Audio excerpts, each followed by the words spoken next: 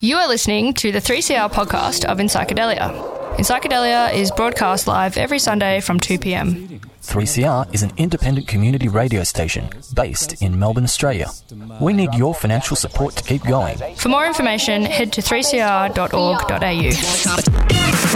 Good afternoon and welcome to In Psychedelia on your Sunday afternoon broadcast from 3CR Community Radio. We're on 855 AM, we're at 3CR Digital and we're at 3cr.org.au and broadcast out of the studios in Fitzroy here in Melbourne. Thank you very much to Freedom of Species, the program before us. If you happen to be listening live on the radio, if you're listening to the podcast or if you're listening to us some other way, then do check out some of the other 3CR shows. There's a lot of good shows on 3CR, a lot of interesting topics from people who are passionate, community members who are passionate about their particular niche. And that's, I think, what is really, really makes community radio, that we are broadcasting from niches, from often unheard voices on topics that don't really get a lot of airtime in the mainstream media otherwise. And on this show, we talk about drugs. We talk about drugs because the mainstream media have a tendency to talk about drugs in just about one way only. This sort of, maybe a couple of ways. I can think the police seizure porn, which is where the police release a media release with a picture and some quotes, picture of what drugs they've seized, and some quotes of from police officers just talking about how they've made a smash in the drug demand and blah blah blah. That's one of the acceptable stories, but it's also one that, if you notice, they keep doing it, but it seems that drug consumption doesn't go down. So where does all that money go? What is it actually doing? I don't know, but you should be a little bit sus on that. And of course, the other acceptable drug narrative is the redemption narrative.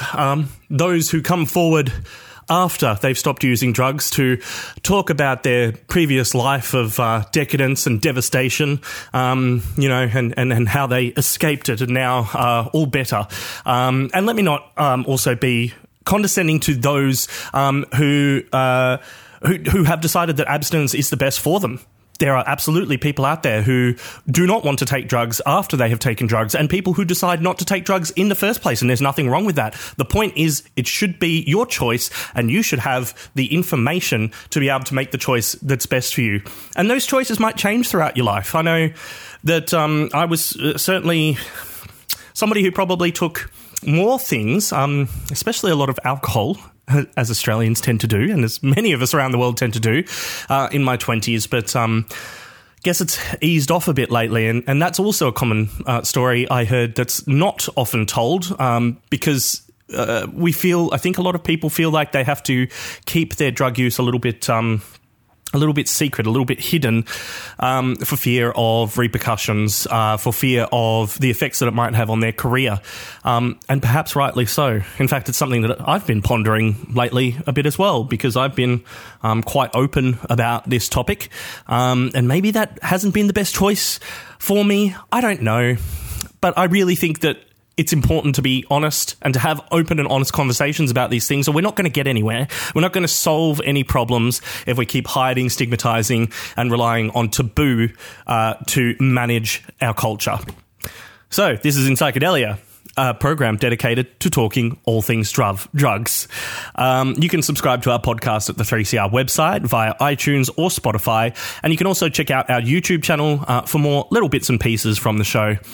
We'd love to hear from you. Questions, comments, anything that you want to say, anything you want to pass on to us that you think maybe we should be looking at.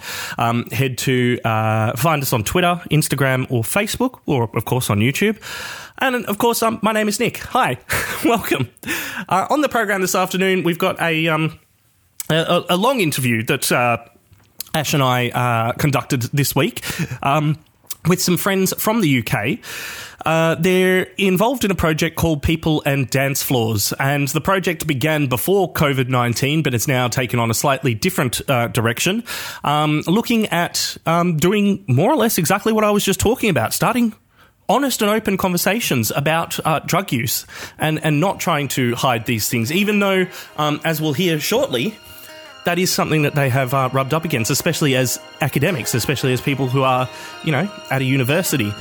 So we'll hear from them shortly. But before we get there, I want to give you some music This one from New Zealand, from our friends over the ocean. This is from a compilation album called Bridging the Gap, Volume 1, and you can find it at loopcrew.bandcamp.com, where you can purchase the album and check out more releases from Loop Recordings, which is a New Zealand label. This song is Seek No More featuring Lady Six. I think that's how it's said. It's like Ladi with a number 6. Is that how you pronounce it? I'm going to say that. It's by 50 Hertz on In Psychedelia. Many men have climbed the gold ladder to the top to get to where he got. Can't explain the way the world changed, the older that I got. I guess it never stops.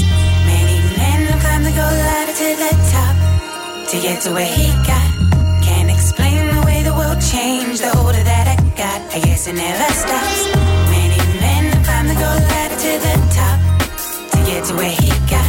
Can't explain the way the world changed, the older that I got. I guess it never stops. Many men have climbed the gold ladder to the top to get to where he got. Can't explain the way the world changed, the older that I got. I guess it never stops. It's time to let it unwind, to get it on back to where we started. No excuse, we make no mistake if we relate, participate wholehearted. Sell yourself a goal, why I never know, blinded by the dark deceit of their laughter. Temptation always follows you, it's your choice to click or not to click onto the details of this game for the name of the fame, whatever it is you want to claim. The details of the game for the name of the fame, whatever it is you want to claim. See no more, open your mind and never keep no score. If we start with the heart, we're walking through that open door. The fame, whatever it is you want to claim. See no more, open your mind and never keep no score. If we start with the heart, we're walking through that open door. The fame, whatever it is. With all these changes, we flip forward a few pages. See how the gold is trying to rearrange us. Dirty deals, deceitful squeals of delight. Blinded by your fight for the limelight. Gotta get it back, your control. Gotta get it back, take a hold of your soul. Gotta get it back, you will know. The shine of your mind, it'll glow. See no more, open your mind and never keep no score. If we start with the heart, we're walking through that open door. The fame, whatever it is you want to claim. See no more, open your mind and never keep no score. If we start with the heart, we're walking through that open door. The fame, whatever it is you want to claim. Many men have climbed the gold ladder to the top to get to where he got. Can't explain the way the world changed, the older that I got. I guess it never stops. Many men have climbed the gold ladder to the top to get to where he got. Can't explain the way the world changed, the older that I got. I guess it never stops.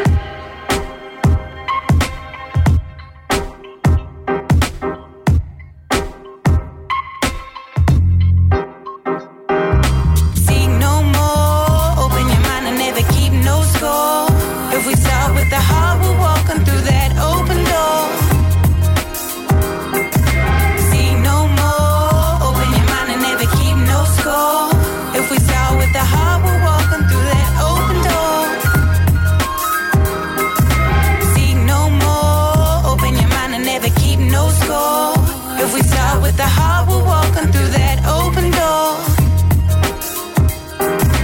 See no more, open your mind and never keep no score. If we start with the heart, we're walking through that open door.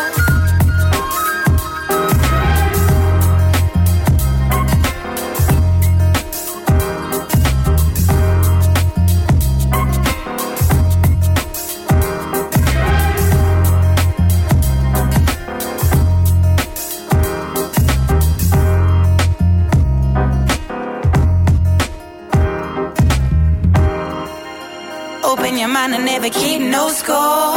If we start with the heart, we're walking through that open door. See no more, open your mind and never keep no score. If we start with the heart, we're walking through that open door. You're listening to 3CR Community Radio, Melbourne's voice of dissent. 3CR Community Radio, 855 on the AM dial, streaming live at 3cr.org.au, or on 3CR Digital in Melbourne.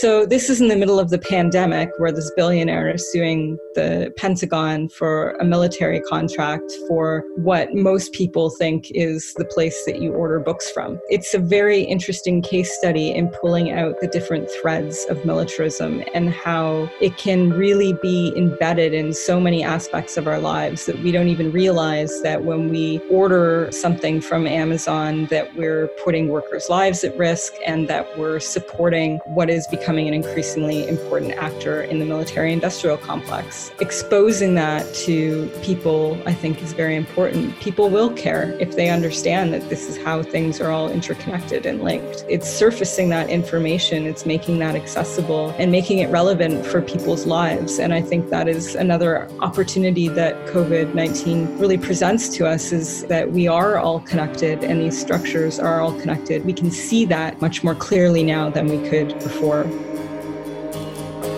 3CR, your station in struggle and solidarity. To donate, go to 3cr.org.au.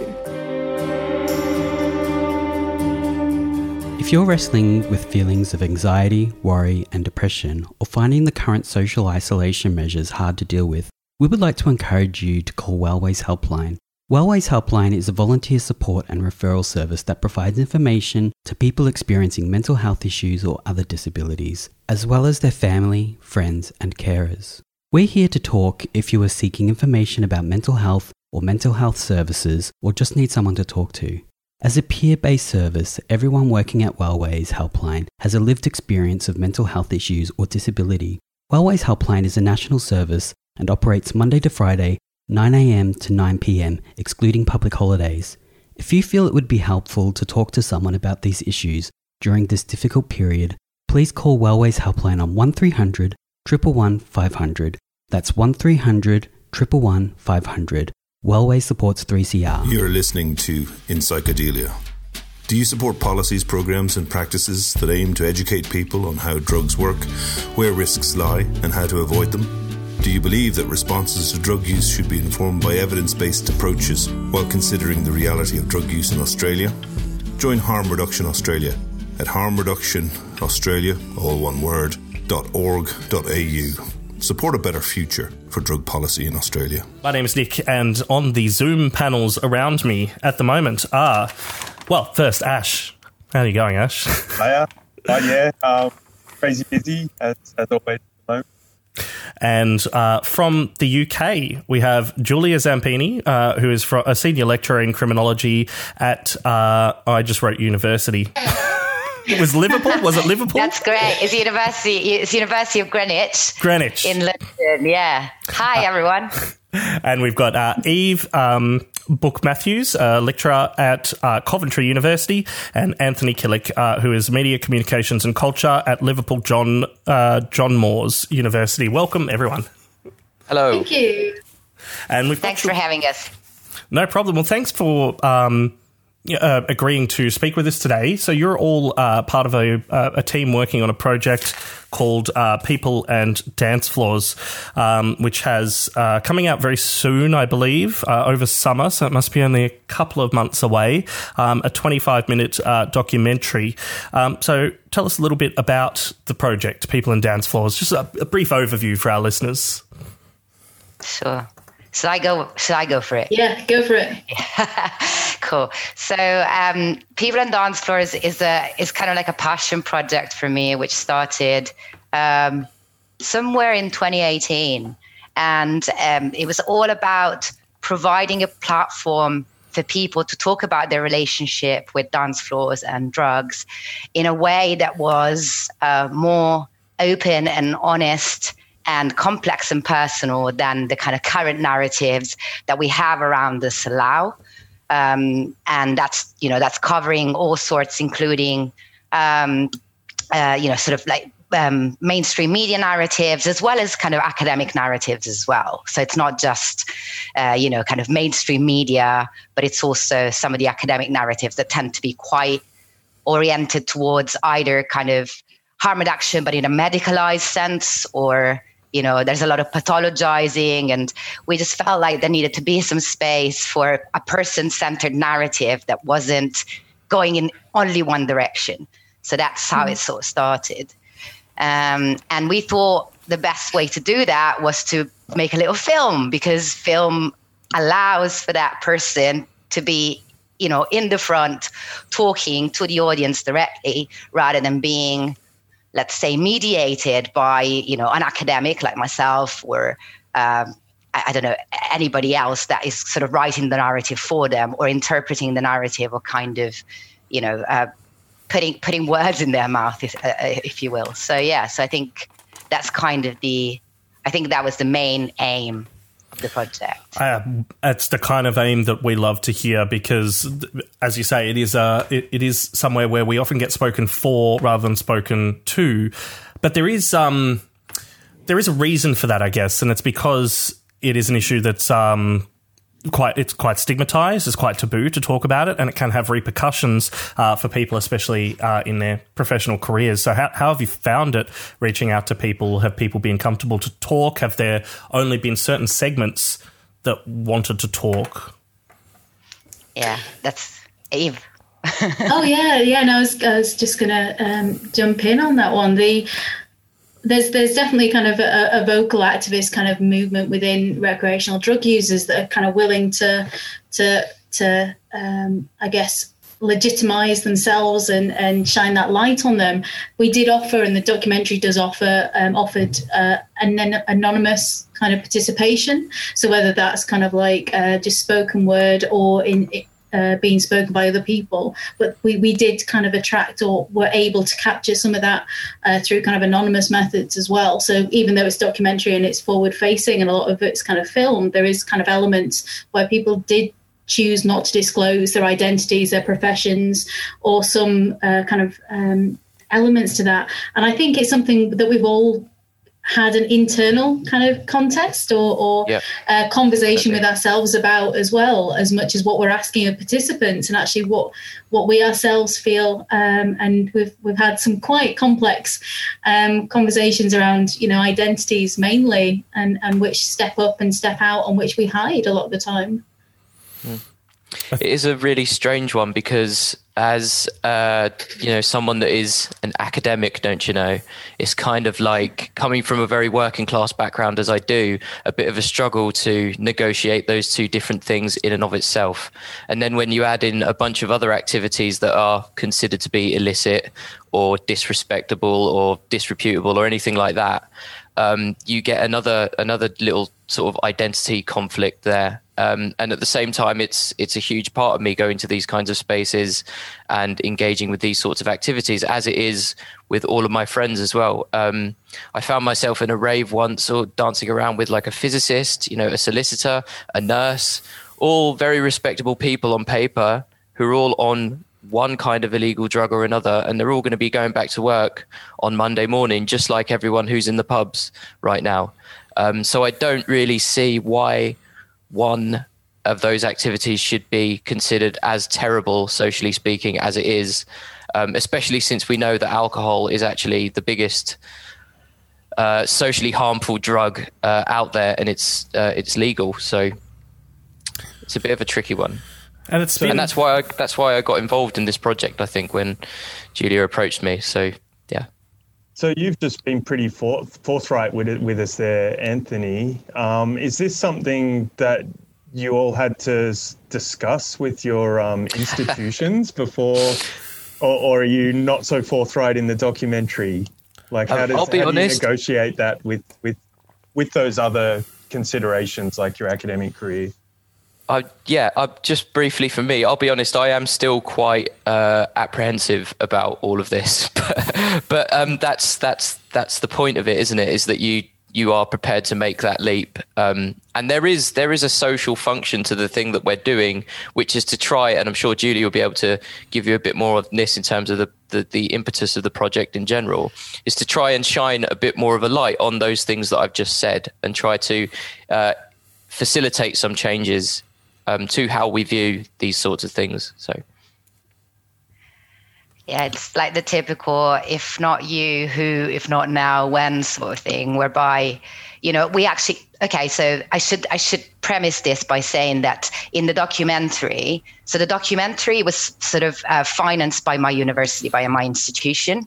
So I made the pragmatic decision not to be in the film talking about my own drug use and relationships to dance floors, because I felt like it would be too risky, because the university paid for the project and I was quite junior at the time and I didn't know, whether it was a wise decision. I had a discussion with other people that were involved in the project at the time, and we all agreed that that should be the case, that I would kind of make a contribution, but it would be a written contribution rather than putting the camera on myself.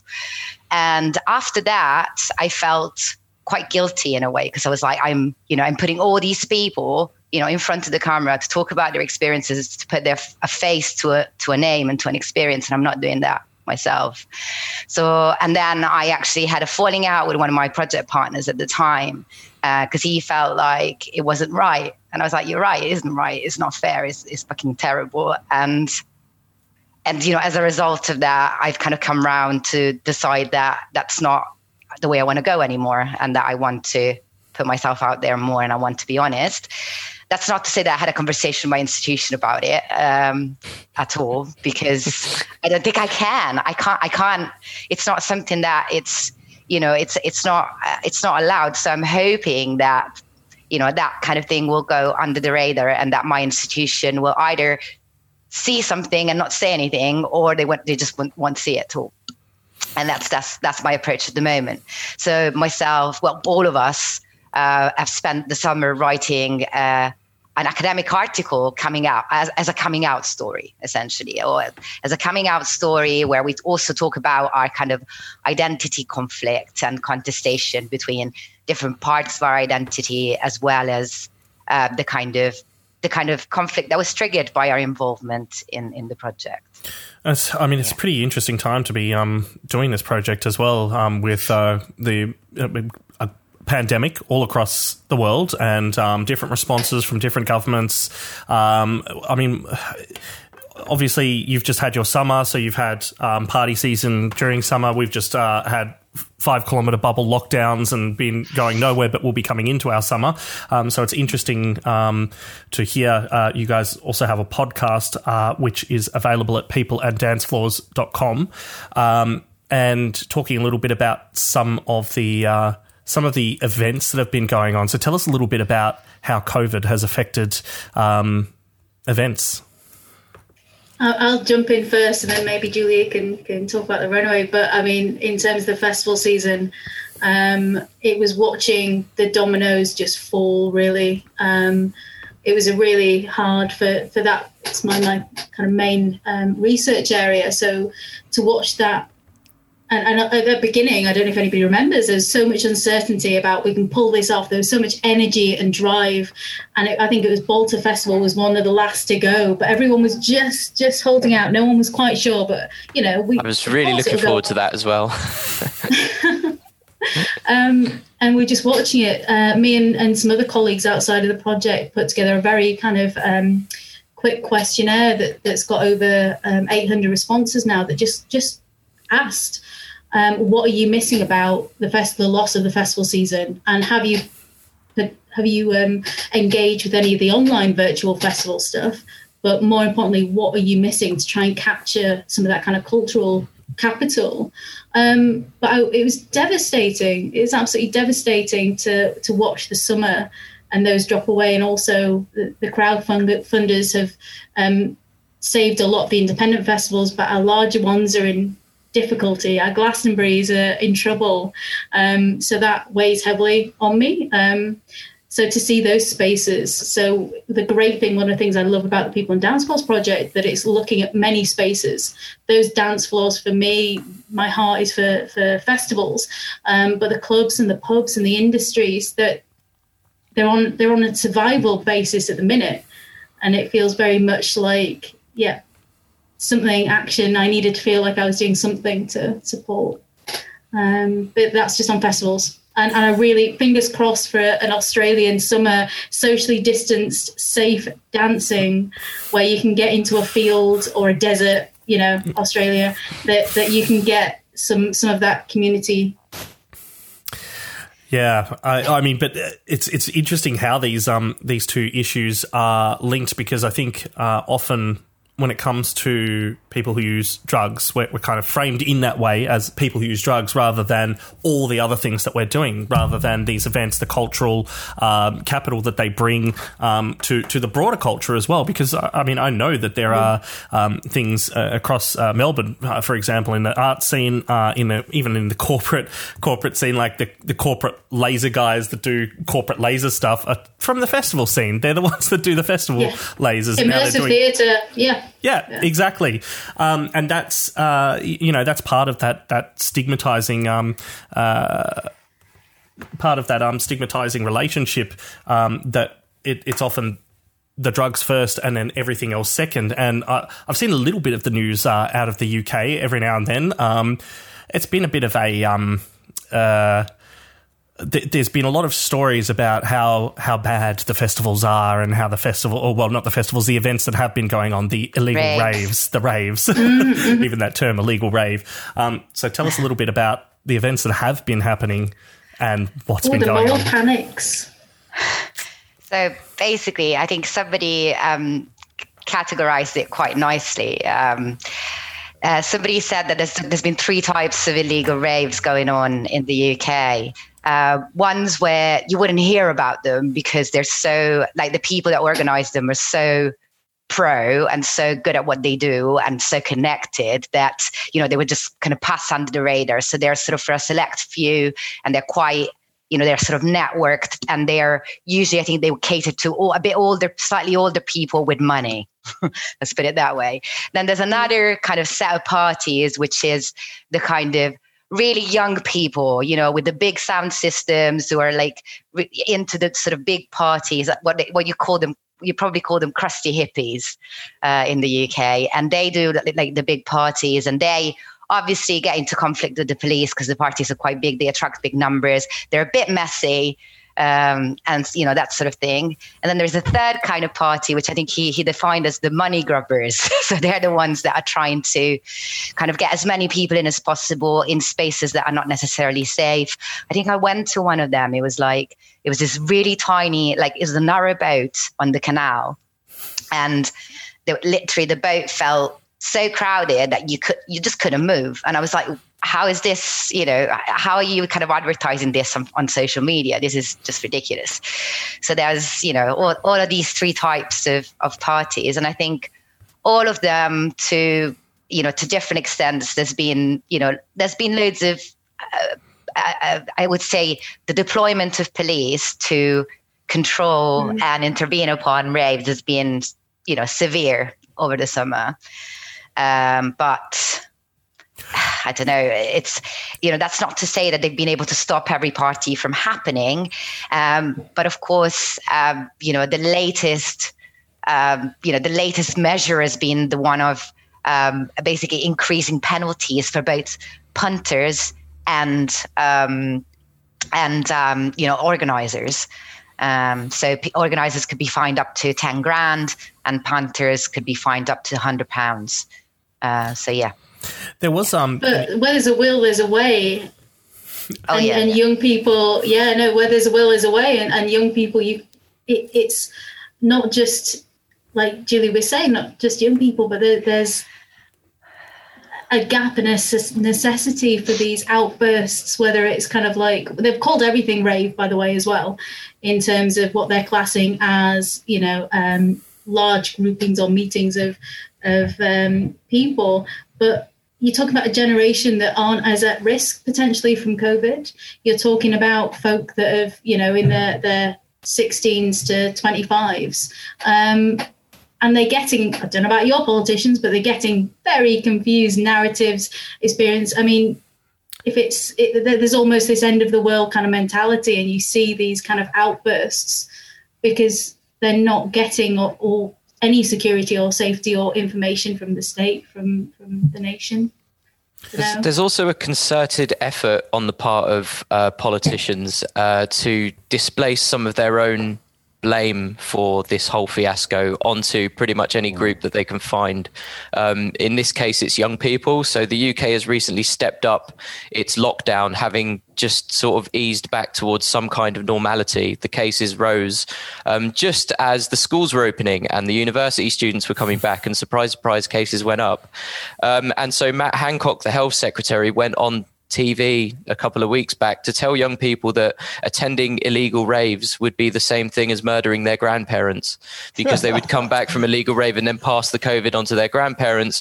And that was kind of the starting gun for this whole raft of media types to come out and start saying that young people were really the cause of this spike in cases, regardless of the fact that in Liverpool, where I live, there are 200,000 to 500,000 people entering the main city centre shopping space on any given weekend. And trying to police that, as any copper will tell you, trying to police those people is an act of almost futility in and of itself, before even thinking about trying to control a virus. So the idea that it's not being transmitted in those spaces is just pure bunkum. And the idea that it is being transmitted in illegal raves and only there is obviously equally nonsense. So yeah. Yeah.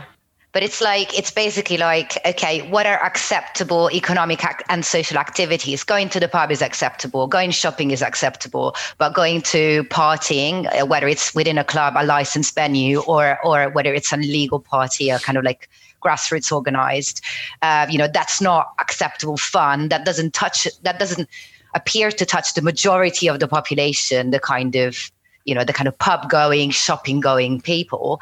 And therefore that's the kind of focus of our, scare campaigns, of our kind of moral panics and whatnot. Yeah. And of course, clubs are a massive industry. The nighttime economy is a massive industry in the UK, which is, slowly crumbling, despite the fact that the government has announced kind of help, targeted at sort of cultural industries and nightclubs and those sorts of venues. That's in reality hasn't been enough to kind of prevent the kind of slow, closing down of spaces, especially small venues. So yeah, that's the current situation that we're in now. Yeah. Sorry, go on. No, I was just saying that the small venues are trying. They're trying to, they've got socially distanced table service with, they've got sort of banging tunes in the background, and then you kind of sit at a table with a maximum of 6 people. And it's like, sort of early afternoon into the evening, and they're doing kind of food with like maybe they've got a few food trucks or something.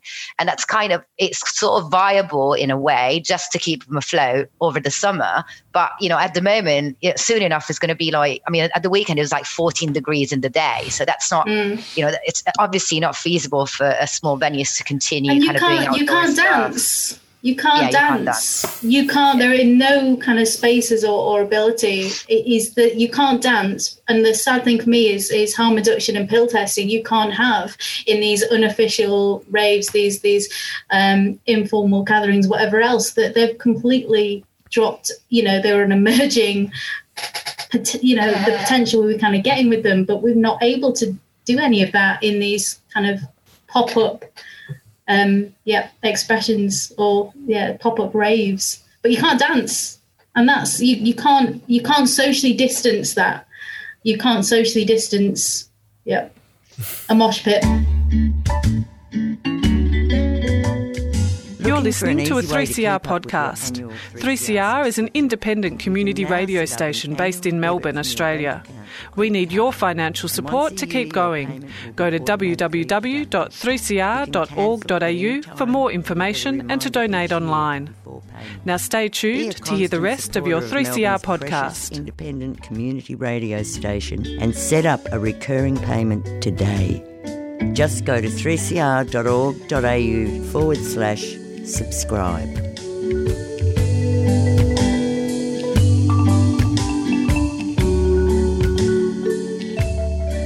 This is Psychedelia on 3CR, and we're speaking with researchers Julia Zampini, Anthony Kallick, and Eve Buck-Matthews, who work at various institutions in the United Kingdom, and they are leading the project People and Dance Floors, looking at narratives on drug taking. Julia, could you tell us some more about the sorts of stories you heard while making the doco? So the way that we sort of ended up kind of editing the documentary was around sort of central themes that emerged across all the different people's narratives. And a big one was about the significance of dance floors as spaces and as experiences in people's lives to be able to have a sense of communal sharing with strangers, with people that you normally wouldn't meet, but it seems to be a space that is welcoming to all. So even people who wouldn't normally feel welcomed, maybe because of the way they looked, maybe because of the way they spoke, or for whatever reason, felt like they could freely express themselves within the dance floor space. So that was something really important, and some people defined it as a source of like well-being, even therapeutic. So that was a big theme that I think emerged across all the different participants' narratives. Another big theme was alcohol. Alcohol was very, very central to people's experiences, in part because I think some people resented the fact that such a drug that was experienced often negatively by the individual was also a drug that was so widely available and almost glamorized in the culture, and that people almost couldn't get away from. And they were like, what is this? My experiences with alcohol are often, not always, but often negative. Alcohol is the gateway drug for me to make stupid decisions, for example. But yet, it is the most widely available compared to other substances, which I find much more positive and subtle and interesting in the way of experience, but are considered to be poisonous or harmful. So that was another big theme. There was definitely this dichotomy between the dance floor and the music scene that suggested or encouraged other types of drugs, whether that's E or acid or all these different type of chemical dance floor, versus the pub and the alcohol spaces. They were very much wanting to communicate this kind of essence of the drugs were facilitating a different type of community and a different form of connection, a quicker form, so a temporal, quicker kind of connecting of people over kind of not just shared experiences, but a shared love of the music, and also the kind of the chemical responses that people kind of had on drugs in those spaces.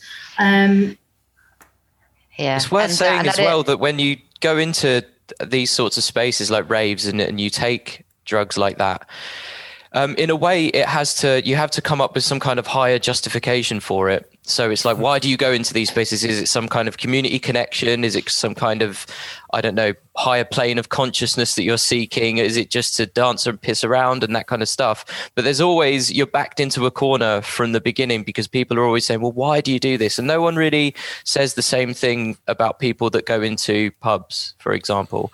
Is that idea that this activity is so much more normalized and accepted than the other one, to the extent that people are actually quite fearful in many respects of rave spaces and quite fearful of those kinds of substances. And I don't think that's the basis for a sensible conversation to take place.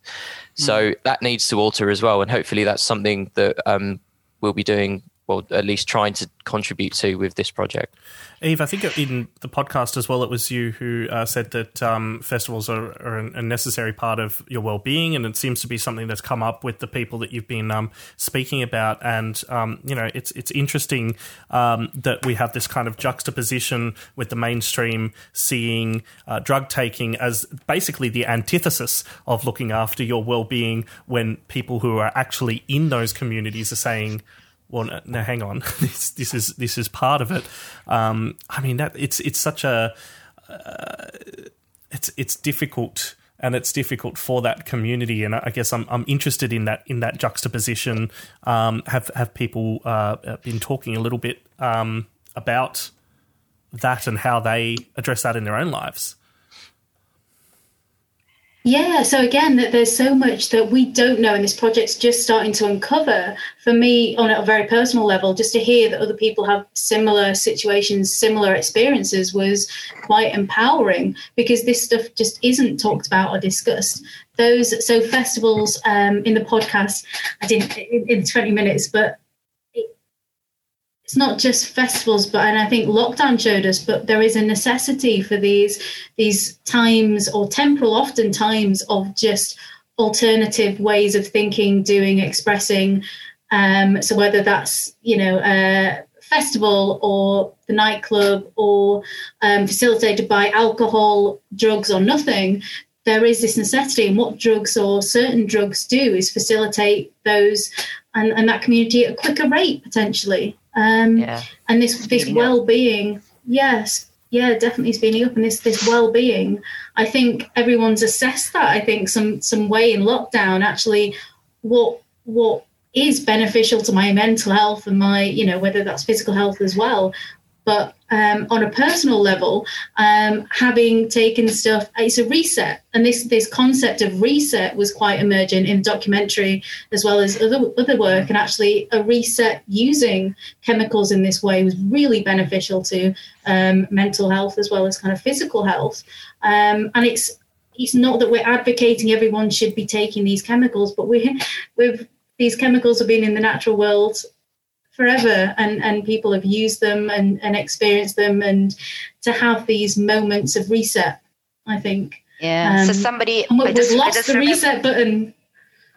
I just remembered somebody in the film said that she's a healthier person because she's taken drugs. So she considers herself to be a healthier person in her life because she's taken drugs. And I remember doing a screening actually at Liverpool John Moores, where there was somebody in the audience who had never taken drugs. I think maybe not wasn't even a drinker, but she was a big lover of dance floors. So we had a back and forth with her about, and she kind of like questioned, why is it that people should do this if they know it's an unhealthy thing? It's also not a moral thing because, it's illegal and so on and so forth. And I was saying, well, if I hear people talking about how that experience allows them to be healthier people, allows them to access something, healthy that contributes positively to their well-being, I have to take it seriously, because that's somebody's experience there. You can't just kind of negate that just because you have a different experience. But somehow, her experience of not being a drug user is supported by the kind of like legal and normative structures that we have, and therefore becomes the only legitimate experience. So yeah, it's a bummer. Clearly, I think MDMA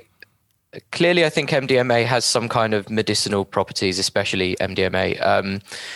In one of the podcasts that we're bringing out today, someone that I was talking with made this point, which is that when ecstasy first started entering cities like Liverpool and Manchester, which are populated largely by sort of the image of manhood there is that this hard, non-talking, non-feeling kind of hard man. You had all of these guys going into clubs and taking this stuff and openly telling each other that they love each other, and really just sort of letting out, conversationally speaking, when they never felt like they could do that before, and they'd never been given the opportunity or the space or the chemical incentive to actually do that. So clearly there is some kind of ways in which this stuff could contribute to, mental well-being and things like that. So yeah, it altered the fabric of those cities in particular in quite special ways, I think. In a former life, I was working in mainstream media and had a man who was riding around Australia, I think, or at least up the east coast, thousands of kilometres, and he was going through our town, came in for an interview to, talk about this wonderful bike ride he was doing, and I had the voice booth, which was always the place that people would come into to tell all their secrets, and he told me in there that if it wasn't for his use of ecstasy, which he said, well, MDMA, that he used a lot, he said he would have he would not be here that day, but that wasn't something that he could talk about. And to him, that was one of the pivotal things that actually, saved him, basically. But it's not an accepted part of the narrative, so he couldn't talk about that. Yeah.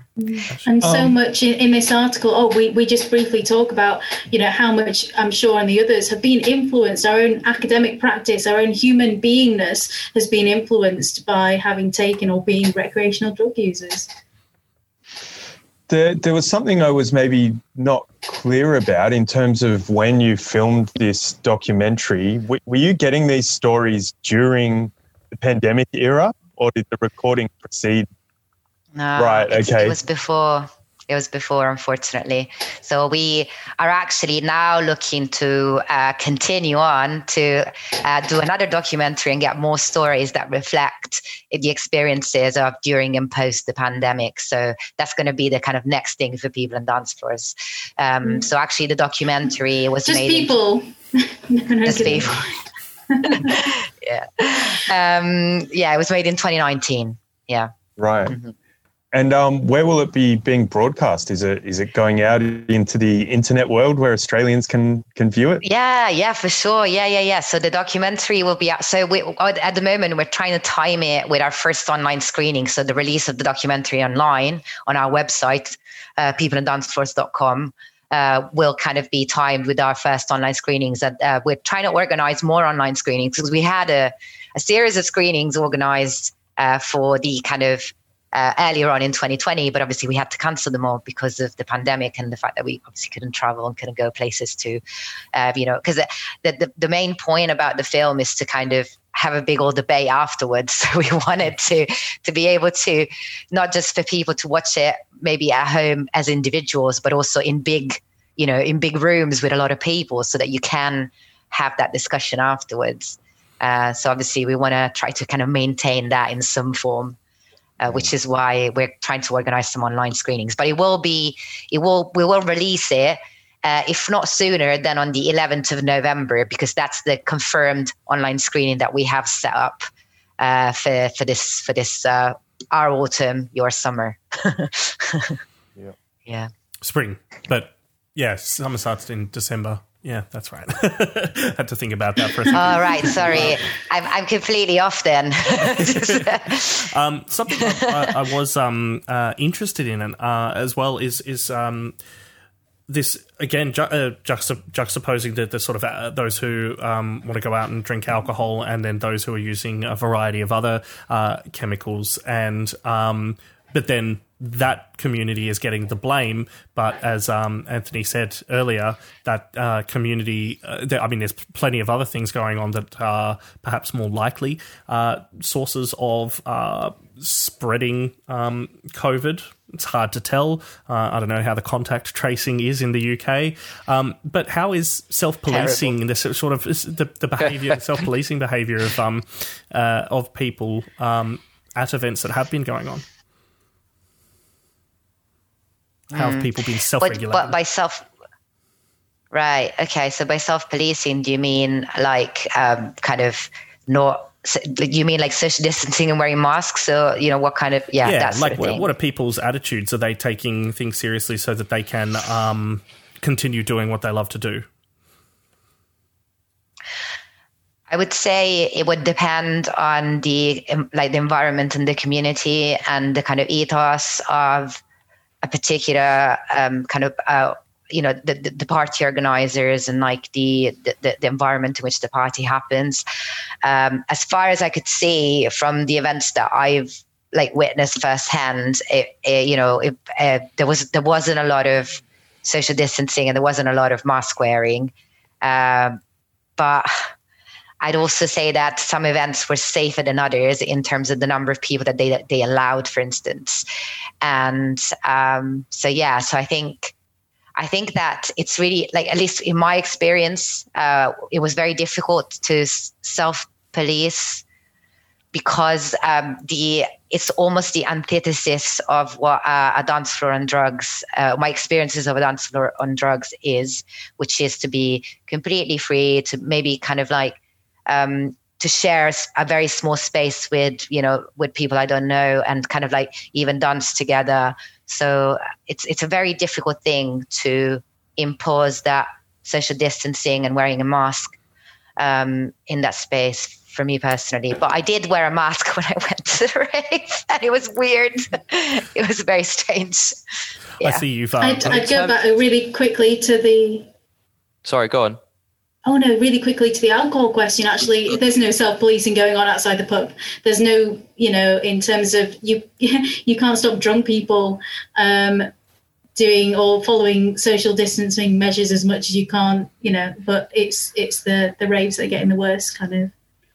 There's also a sense, obviously, in which the whole situation is being politicised. There was a anti-lockdown protest that took place in London this weekend, and you see the aerial photos, and it is very, very large. I mean, I think it's in its maybe 1,000, maybe 2,000 people. Obviously, not wearing masks. Obviously, not social distancing. Obviously, being encouraged by certain prominent members in society, even a lot of musicians doing the rounds on Twitter to talk about how COVID doesn't exist. So Noel Gallagher doesn't think it's real.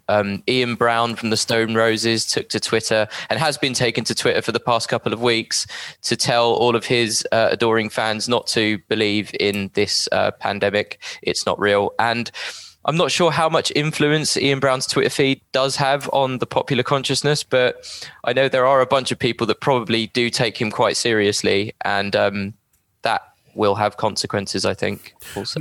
Meanwhile, I did see a short article quoting Carl Cox saying, please just consider that maybe partying, it's not the best time to be going out and partying. Consider that we're trying to bring this down. What a strange juxtaposition. Rock and roll versus techno. Yeah, there's a lot of older voices within the techno and also like jungle scene who are coming out and saying to young people, you should wait. This is not the time, and so on and so forth. But then they're also recognizing or admitting that if they had been like 20, 30 years younger, they maybe wouldn't have the same attitude or approach. So at least they're self-reflective enough to be able to to say that much. Now, I know, Anthony, you have to leave soon. I believe you're off to teach. Yes, thank you for reminding me. I'd much rather stay here, believe me, but needs must. So maybe before you leave, are there any final things that you want to share with us? Just for people, your listeners, to try and get involved with the project. Like, if you have anything you want to do with us, and we're very collaborative people. If you'd like to come on and become part of one of our podcasts, or if you want to write anything for our blog, we'd love to hear more from your perspective in Australia. And just come and speak to us, get involved. The website again, People and Dance Floors, and that's the word and People and Dance Floors, all one word, .com, where you can find the podcast, you can find the sort of the teaser for the documentary, 2.5-minute teaser, and a few other. Is there a blog there as well? Maybe I missed the blog. Is the blog there? Oh yeah. There's a blog. I just didn't. And we actually have one of our latest podcasts is coming out later today, I think. So I'll be speaking on a podcast where we reviewed a new BBC podcast series called Ecstasy, The Battle of Rave, which is about the history of acid house culture. So there's me and another person talking about that and reviewing that, and basically offering a bit of criticism to that end. So that's going to be going up on the website either today or tomorrow, but watch that space and then you'll find it. Double listening. All right, bye guys, I've got to go. Podcast as well. Thank you very much, Anthony. Thanks, Anthony. See you later. Good luck. Bye. And then there were 4. Ash, did you? I've got a few other things that I wanted to ask, but Ash, I'll just. I probably have to duck off in a minute as well. So I think I kind of asked all of the questions that I asked. I'm really looking forward to seeing the documentary and seeing what comes up. Yeah, just we're really looking forward to have your hear your opinions and your reactions to it, and you'd be welcome to sort of share them with us in any form, because we were really looking to have it as a debate starter rather than as an end narrative. It's not about providing all the answers or trying to kind of encapsulate the issue into like a thing that, and then just give it to people. It's more like, let's talk about these things, and let's talk more about these things. And there's obviously other things that we could have touched upon and talked about in the documentary, which we didn't have the space for. So we're wanting to expand more, because there's all sorts of issues that we didn't focus on. There's one, actually, I just remember one of the themes that I didn't talk about before, which was people's ability to speak about their drug use and dance floor experiences with other people. So the questions were around, who do you talk to about your drug use? And in the main, there was people talked about how they couldn't necessarily talk about these things at work. They couldn't necessarily talk about these things with their parents, although there was, interestingly, a difference between the people who talked to their parents who actually went on camera and the people that didn't talk to their parents who wouldn't necessarily want to go on camera. So that was also interesting. Oh, just quickly, just something to reflect on, that the harm reduction as a process is just what we're all doing in response to COVID. That harm reduction isn't entirely linked and connected with drug use, drug users and intaking of illicit, but wearing a mask is a form of harm reduction, and social distancing is a form of, washing hands is a form of harm reduction. So in some ways, our spaces, or our people that have been, or recreational drug users that are aware of harm reduction, are also aware of the practices of doing it well, doing harm reduction and doing social distancing well, and doing, these things well. So I think once we get back into a field, actually you will find that, people in the scene are more ready to do these things or accept these practices in the new normal. The website, peopleanddancefloors.com, for a podcast, a blog and a video, and the documentary, which is coming out soon, and more. That's not the end of the project, you say. It's the beginning of a project. Interesting times to have that project, and I think it's really important to have that project going now to keep that conversation going. So well done to both of you, and I look forward to seeing it. Is there anything else that you would like to tell us before we finish up this afternoon? I just want to thank you, Nick, for giving us the opportunity to come on and talk about it, because I don't know, hopefully it comes across that we are really passionate, and we really want to have these conversations, and we want more people to get involved in the conversation. So please do reach out to us, and let's just keep the chats going. And you're also on Facebook and Twitter, so if you happen to be on one of those places, one of those platforms, then connect with People and Dance Floors there. Thank you, Julia. Thank you, Eve. Thank you, Nick. Cheers. And that's about all we have time for this Sunday afternoon. Thanks for joining us, and thank you very much to our guests from the People and Dance Floors project at peopleanddancefloors.com. Do go check them out. It's going to be interesting times over the summer. Waiting to see what dance floors look like around Melbourne and across Victoria as we possibly head into a state of COVID normal.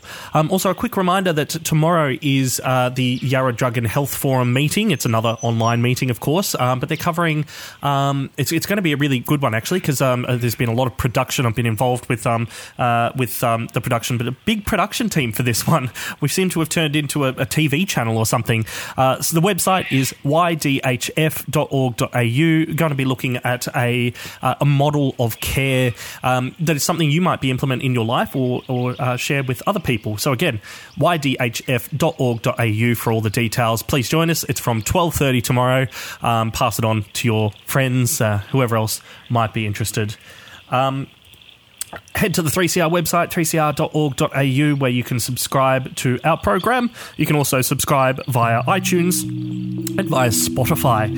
Find us on social media. Get in contact with us if there's something that you want to talk with us about. If you're tuned to 3CR, stay tuned for Queering the Air up next. And if you're listening to a podcast, make sure to check out many of the other 3CR programs at 3cr.org.au. Enjoy your Sunday. This is In Psychedelia.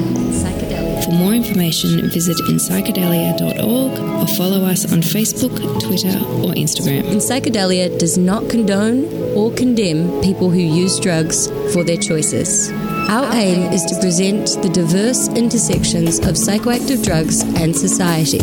If you are concerned about your own drug use or a friend's drug use, Direct Line provides a free and confidential counselling service 24 hours a day, 7 days a week. Call 1-800-888-236. And Psychedelia will be back on 3CR from 2 p.m. next Sunday. This has been a 3CR podcast. You can hear In Psychedelia live every Sunday from 2 p.m. Head to 3cr.org.au for more.